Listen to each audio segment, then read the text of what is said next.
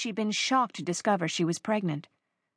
Her burly, overprotective father had demanded to know the name of the man. Laura had been afraid he might go after Gabriel Santos with an ultimatum, or worse, a shotgun. So she'd lied and said she had no idea who her baby's father might be.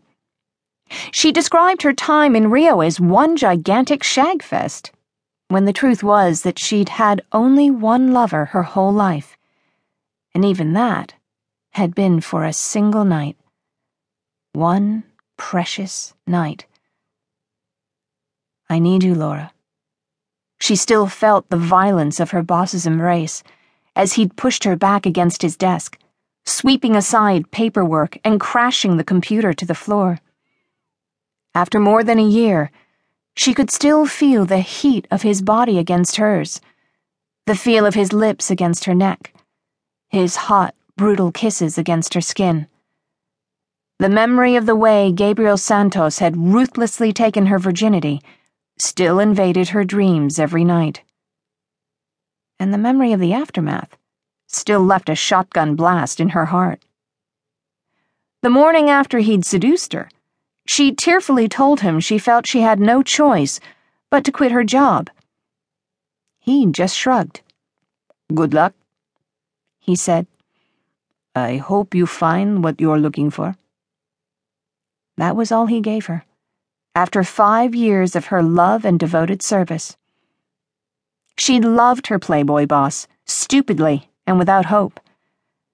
It had been 15 months since she'd last seen Gabriel's face, but she could not forget it, no matter how hard she tried. How could she, when every day she saw those same dark eyes in her child's face? Her tears in the little white clapboard church an hour ago hadn't just been from happiness for Becky. Laura had once loved a man with all her heart, but he hadn't loved her back. And as the cold February wind whipped through their northern valley, there were still times she imagined she could hear his dark, deep voice, speaking to her, only to her. "Laura." Like now. The memory of his low, accented voice seemed so real. The sound ripped through her body, through her heart, as if he were right beside her, whispering against her skin. "Laura." His voice felt really close that time. Really close. Laura's hand shook as she set down her glass of cheap champagne. Lack of sleep and a surfeit of dreams were causing her to hallucinate. Had to be. It couldn't be. With a deep breath, she turned. Gabriel Santos stood before her. In the middle of her family's crowded living room, he towered over other men in every way, even more darkly handsome than she remembered. But it wasn't just his chiseled jawline or his expensive Italian suit that made him stand out. It wasn't just his height or the strength of his broad shoulders. It was the ruthless intensity of his black eyes. A tremble went through her.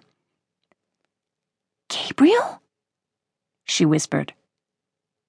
His sensual lips curved. "Hello, Laura."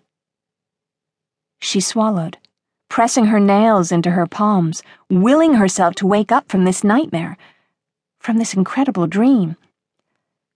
"You can't be here," she whispered. "As in here." "And yet I am," he said. "Laura." She shivered at the sound of her name on his lips. It didn't seem right that he could be here, in her family's living room, surrounded by friends and family eating potluck.